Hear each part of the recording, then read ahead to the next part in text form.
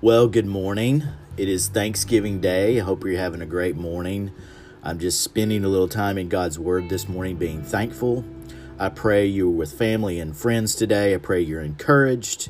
And remember to always be thankful for all the good gifts God has given us, not just on Thanksgiving, but every day. So I pray that you're thankful. I am very thankful for my family and the many good gifts God has given me today. And this morning, I'm not going to talk about Thanksgiving. I just wanted to mention it because this is a day that we celebrate as Thanksgiving with friends and family. And we should be thankful for the many good gifts God gives, particularly salvation. The greatest gift God has given us is our salvation and eternity with Him.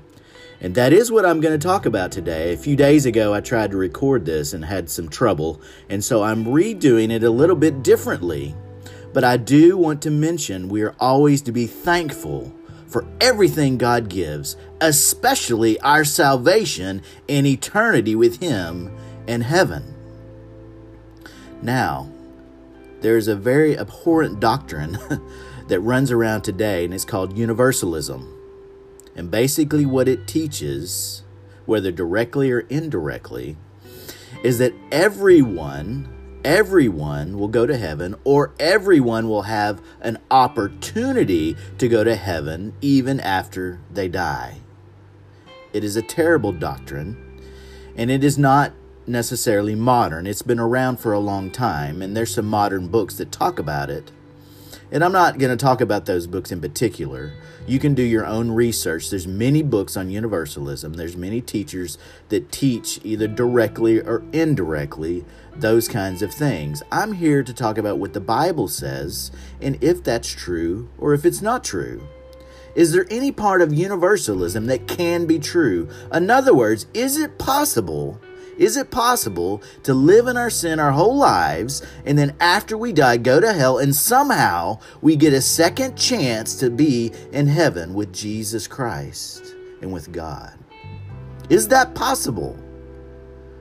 It's okay to ask the big questions, and it's okay to ask taboo questions. God's not afraid of the big questions. He's not afraid of the taboo questions. We should ask them. And I'm going to tell you quite honestly, one of the reasons some of the books and the movies that circle around, whether they say it directly or not, circle around this idea of universalism, that everybody gets to go to heaven, everybody gets to see God, no one goes to hell, there's no such place as hell, or no human will go there for eternity.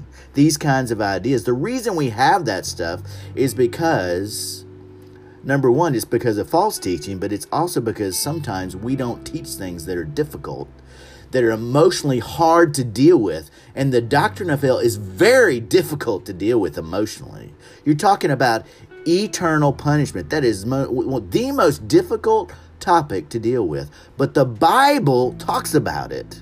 Over and over and over again. Jesus talks about it in the New Testament repeatedly. And He is our example. So we should talk about it too. Just because it's difficult doesn't mean we shouldn't talk about it.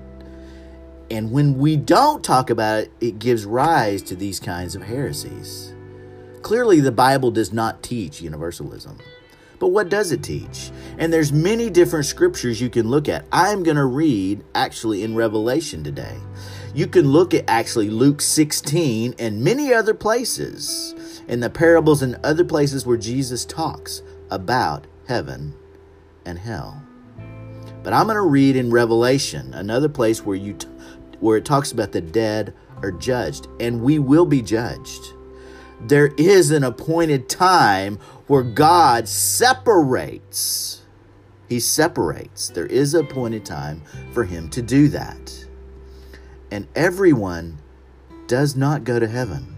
The Bible does not teach that. Now let's go to the scripture. I'm going to start actually in Revelation 20, verse 7. When the 1,000 years are over, Satan will be released from his prison and will go out to deceive the nations into the four corners of the earth, Gog and Magog, to gather them for battle. In the number there, like the sand of the seashore, they marched across the breadth of the earth and surrounded the camp of God's people, the city he loves. But fire came down from heaven and devoured them, and the devil who deceived them was thrown into the lake of burning sulfur, where the beast and the false prophet had been thrown. They will be tormented day and night forever and ever. Now, what does forever and ever mean? It means eternity. Forever and ever means just that. Continuing on, then I saw a great white throne and him who is seated on it. Earth and sky fled from his presence, and there is no place for them. And I saw the dead, great and small, standing before the throne, and the books were opened. Another book was opened, which is the book of life. The dead were judged according to what they had done, as recorded in the books. The sea gave up the dead that were in it, and death and Hades gave up the dead that were in them, and each person was judged according to what he had done. Then death and Hades were thrown into the lake of fire. The lake of fire is the second death. If anyone's name, listen, if anyone's name was not found written in the book of life, he was thrown into the lake of fire. Now, a few verses ago, about verse 10 or so, what did it say? It talks about the devil being thrown into the lake of burning sulfur, where the beast and false prophet had been thrown, right? They were tormented day and night forever and ever. And this is not the only place it says that there is eternal torment, a place of eternal torment. It's not the only verse in the Bible that says that, but it certainly says it here. And then down in verse 15, if anyone's name was not found written in the book of life, he was thrown into the lake of fire. So either there is eternal punishment or there isn't. Okay? We don't need to be indirect. The Bible is clear. The Bible is very direct. Jesus Christ in his teaching in the New Testament is very clear. He's very, very clear. There is a place of eternal torment. If our name is not found written in the book of life, we will find ourselves in that terrible, terrible place. It is not a friendly conversation. It is not something good necessarily to talk about. No one wants to say that to someone. No one wants to teach that there is a place of eternal torment. But there is. The Bible tells us so. God Almighty in his revelation to man has given us that truth. Jesus taught about heaven and hell over and over and over in the New Testament. We should take it very seriously on this day to be thankful for all the good gifts God has given. And we should be so thankful for the salvation we have, and we get to spend eternity forever and ever with him if we know him, if we've given our life to him. But if we haven't, there is something much different. There is something much different. And it isn't necessarily our place to question. It's fine to ask questions. It's fine to ask questions. But we don't necessarily know why God created the system we have of heaven and hell. But it is what it is. His word says that's what it is. Says if we don't know him, there is eternal punishment. If we don't call on God and the sacrifice his son made to save us from our sins, there is eternal punishment. And I'll tell you, in listening to debates about universalism and things of that nature, the one thing they cannot argue against and try to do away with is this whole idea of hell, of eternal punishment. And the way they get around it somehow is saying that, well, maybe some people go to hell, but then they still get a second chance. The Bible does not teach that. Now I'm going to read just a little excerpt, because I know our time is short today. This is called Concise Theology by J.I. Packer. And he talks about many things in this book. But there is a section, if I can find it here, on hell. The title of it is The Wicked Will Be Banished into Eternal Misery. Not a happy thought. But again, if that's what the Bible teaches, then it's true. And this is what he says. The sentimental secularism of the modern Western culture, with its exalted optimism about human nature, its shrunken idea of God, and its skepticism as to whether personal morality really matters. In other words, its decay of conscience makes it hard for Christians to take the reality of hell seriously. The revelation of hell in Scripture assumes a depth of insight into divine holiness and human and demonic sinfulness that most of us do not have. However, the doctrine of hell appears in the New Testament as a Christian essential, and we are called to try to understand it as Jesus and his apostles did. The New Testament views hell as the final abode of those consigned to eternal punishment at the last judgment. Now he goes on the next page to say this. Scripture envisions hell as unending, and he references Jude and Revelation 20, which I have already read. Speculations about a second chance after death or personal annihilation of the ungodly at some stage have no biblical warrant.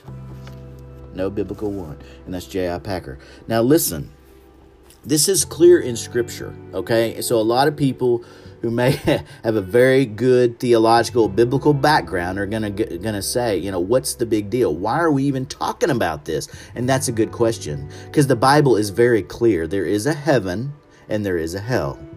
If you know Jesus Christ as your personal Lord and Savior, yes, you are going to paradise, to heaven, to be with God forever and ever and ever. But there is a hell. There is a place of eternal torment if you do not know God. And when we teach such an abomination, and it is an abomination, as there is no hell or there is no eternal punishment, when we teach that, it is very, very dangerous. You're playing with the eternity of someone's soul. It is very, very dangerous. And we should take the opportunity to speak the truth. The best thing we have is not speaking against people, but speaking the truth. And the truth is, the reality is, there is a heaven, a place with God forever and ever and ever. And that is a source of great joy and happiness for the Christian, because we will spend eternity with God Almighty. But it is also true that if we do not know Him, as it says, anyone's name not found written in the book of life, he is thrown into the lake of fire. That is not a pretty picture. It is not happy. It is not good.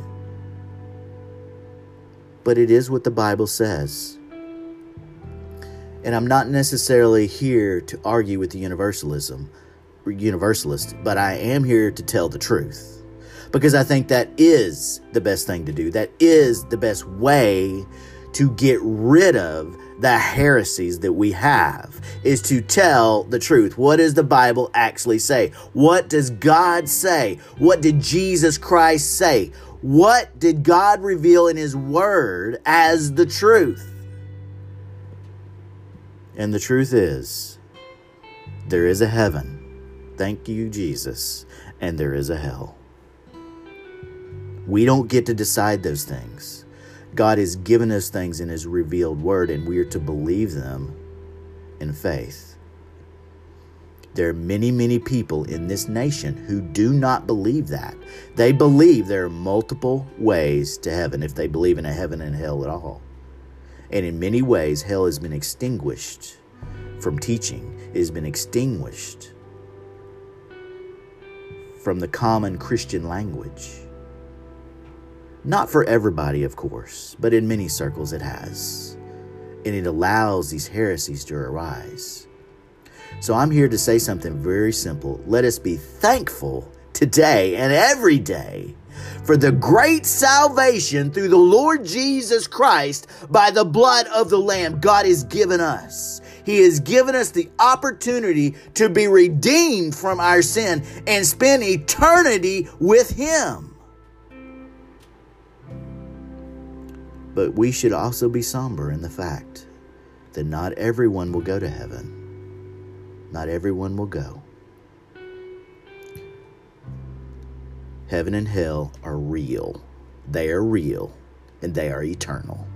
Let us always speak forth the truth.